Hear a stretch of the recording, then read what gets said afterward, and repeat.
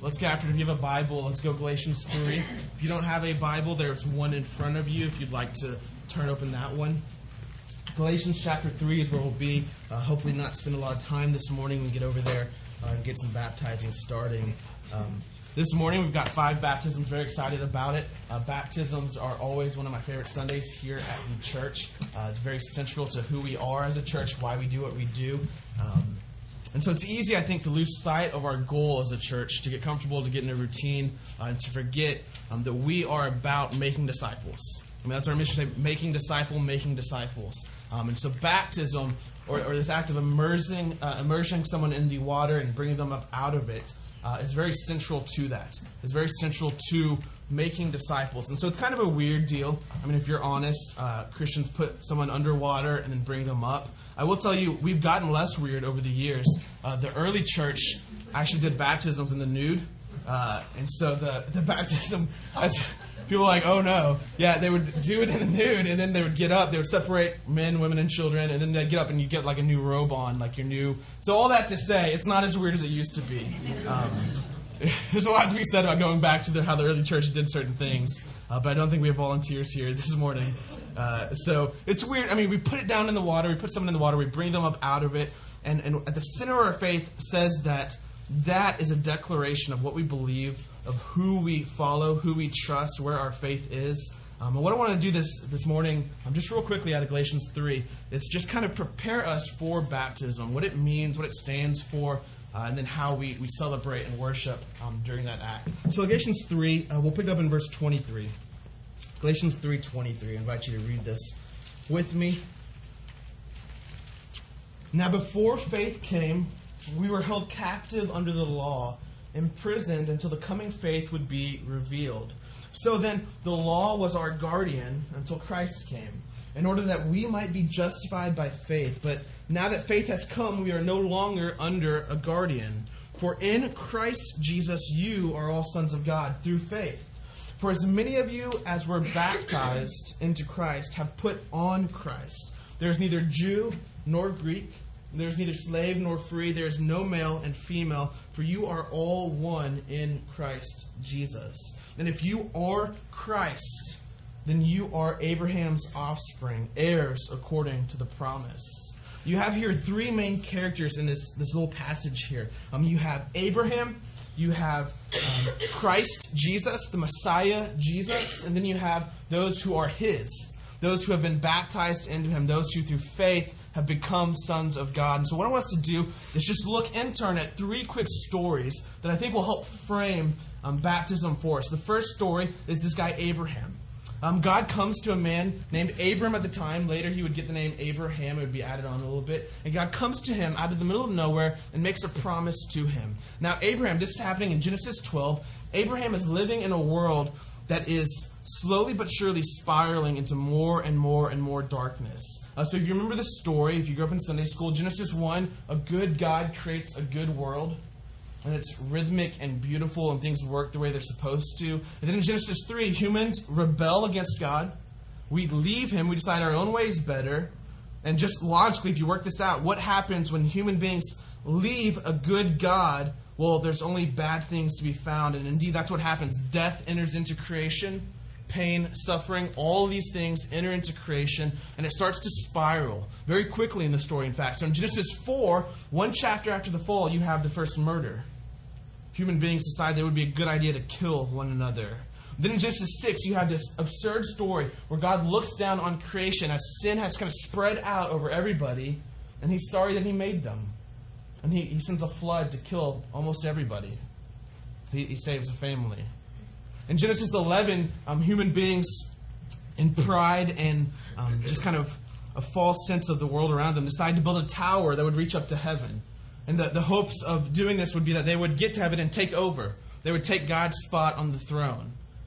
And God looks at them and goes, this is what you've decided to do. Creation is spiraling out of control. So Abraham is living in a world in Genesis 12 that's experiencing the depths of all that's wrong with creation that you and I still experience to this day. When a loved one around us dies of cancer, or maybe struggles through cancer for years and years and years and years. When we hear of abuse and oppression, pain and suffering, when we're reminded daily by the world around us that death has the final say, it seems.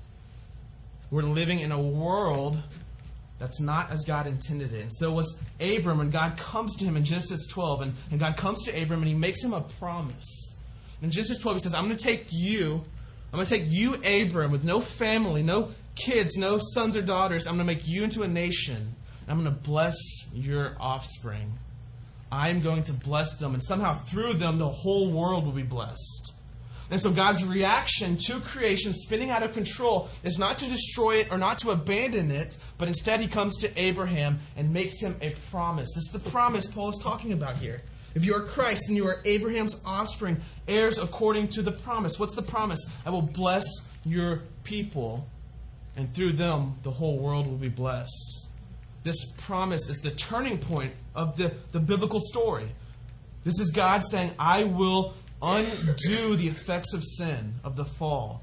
I will bring my people, Abraham's offspring, into a new state of existence where there's no death, there's no pain, there's no suffering, there's just new creation. There's just life as God intended it to be. And so this put in motion a plan that went for years and years and years and years and years, where the people of Israel, Abraham's physical descendants, were trying to figure out what this was going to look like. How would God bring them through to this new state of existence, to this salvation, this redemption, and then how would he use them to accomplish this purpose? And that brings us right up to the second story. That's the first story. God comes to Abram in a world that's spiraling out of control, and he makes him a promise. The second story happens a long time later when a young Jewish man starts a traveling ministry. He goes around preaching and healing.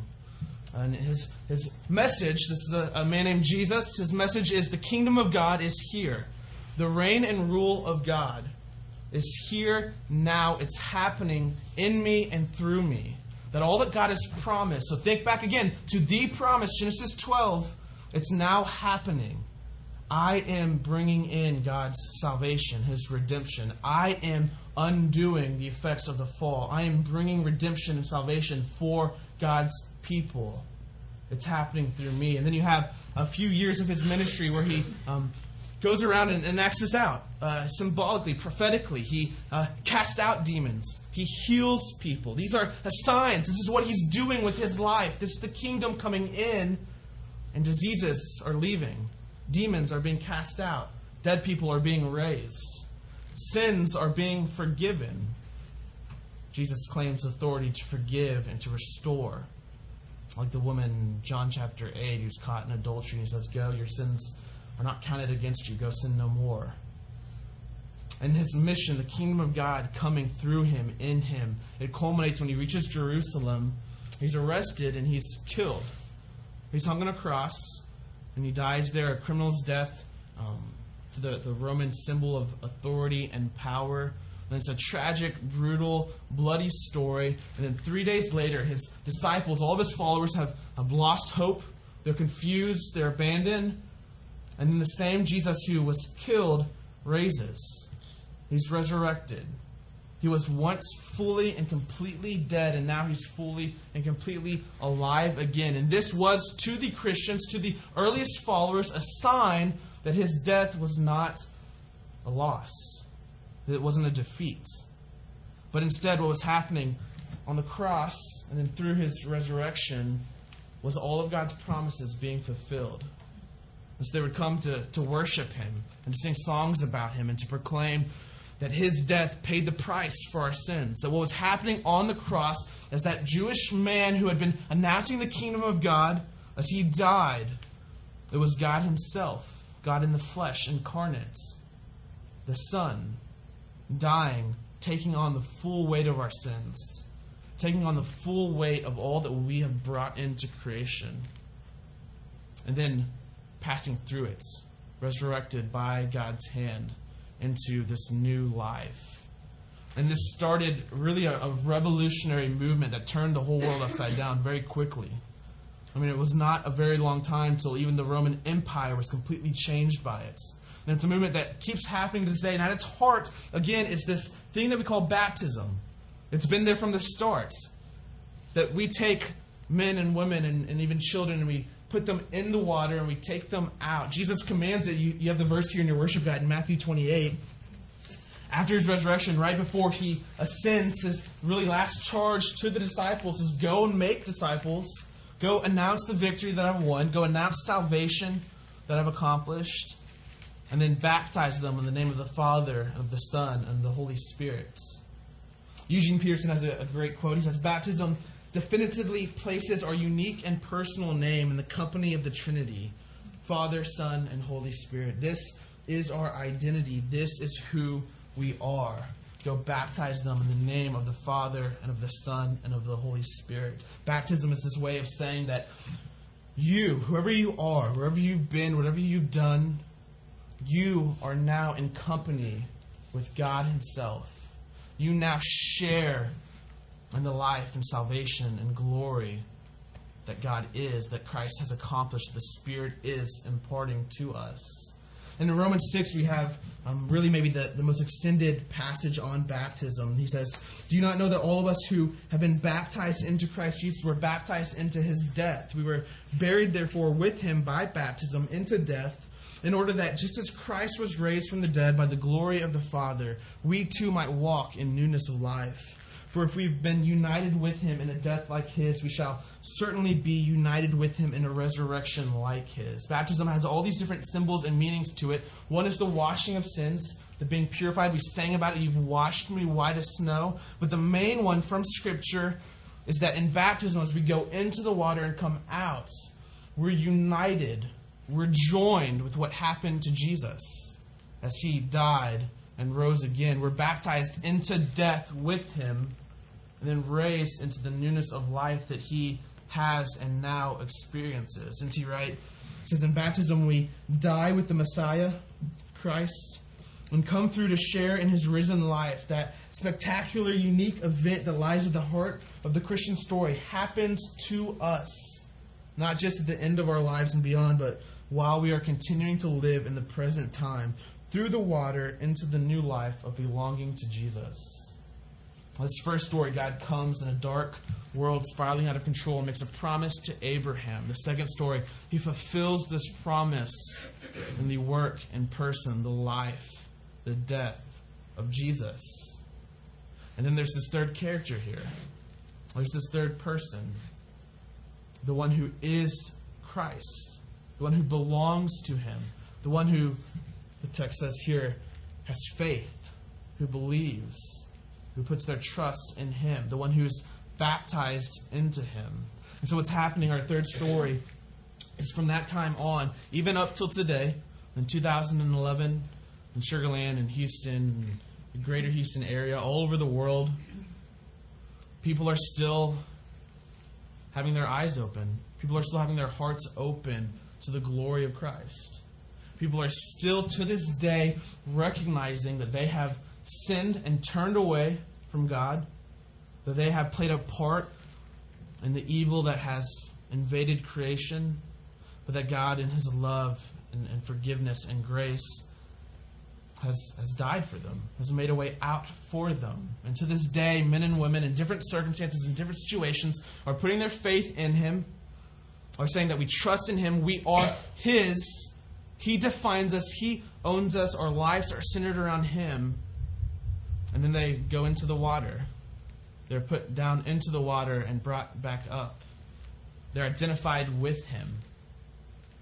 To this day, this is happening. To this day, we've got 5 people who are finding their name in the story. We're finding their place as people who are realizing that from the beginning of time, God has been rescuing and saving and forgiving. And it continues to work out to this day here at this church, here in this state, in this country, in this world, as we recognize our sin, His forgiveness, and we decide to follow Him. So in just a few minutes, we'll get in the water together. Not all of us, but a few of us. And we'll ask, what's your confession? What are you saying here in this water? And you're going to hear primarily this phrase, Jesus is Lord. He's King. He reigns. The kingdom of God has been inaugurated. It's arrived through Him. It's this claim that we are Christ. We are Abraham's offspring, heirs according to the promise. God has forgiven us. He's given us grace. He's set us into His life, into His kingdom. He's given us His mission, His purpose. And this is why we clap. This is why we celebrate. This is why we worship. Because He's doing what He said He would do. And many of us have found that happening in our own hearts. Most of us at some point have been baptized, have made this confession of faith. And today we celebrate more brothers and sisters obeying Christ's command given in Matthew 28 to be baptized in the name of the Father, the Son, and the Holy Spirit. And it's a sign to the world. It's a sign to everyone around us that He is Lord. That His grace, His gospel, the good news is advancing throughout creation. And that men and women are called to fall on their knees and follow, put their trust in Him. So here's what we're going to do. I'm going to pray in just a minute, and we're going to take off. There are directions in the hallway, so please pick up one of those. And you can get over there. It's just a few minutes away, if that even. We'll get over there. Now here's what we want to do. We want to start the baptisms as soon as possible. And so just get on over there. We'll get things started. We're going to do the baptisms, and then we're going to have a meal together. And so we do communion every week here as a church. We usually have a piece of bread and dip it in the grape juice. But originally, again, the early church, communion was a meal to them. I mean, it was eating together and fellowshipping together. And so today we will have that meal together as our communion. And so we'll do the baptisms, we'll pray over the meal, and then we'll eat and just enjoy each other's company. So I'll pray for us. We'll try to get over there as soon as possible. And there's directions, again, on the table out there. Father, thank you for this morning. I pray that you would open up our eyes to the grandness of what you are doing in creation, of what you are doing in us and around us. I pray that this would be a time of worship and celebration and even challenge to us to continue to go and make disciples, to go baptize in your name, to go teach, to observe all that you've commanded. We thank you for your cross. We thank you that in our sin and in our darkness, you did not decide to destroy us or abandon us, but instead you yourself came and died for us. When we say today and always that we are yours, our life is no longer defined by us, by our sin, or even our accomplishments, but it's defined by you and your work of salvation on the cross. We follow you, we love you, we trust you. Be with us, guide us, shape us. It's in your Son's name that we pray. Amen.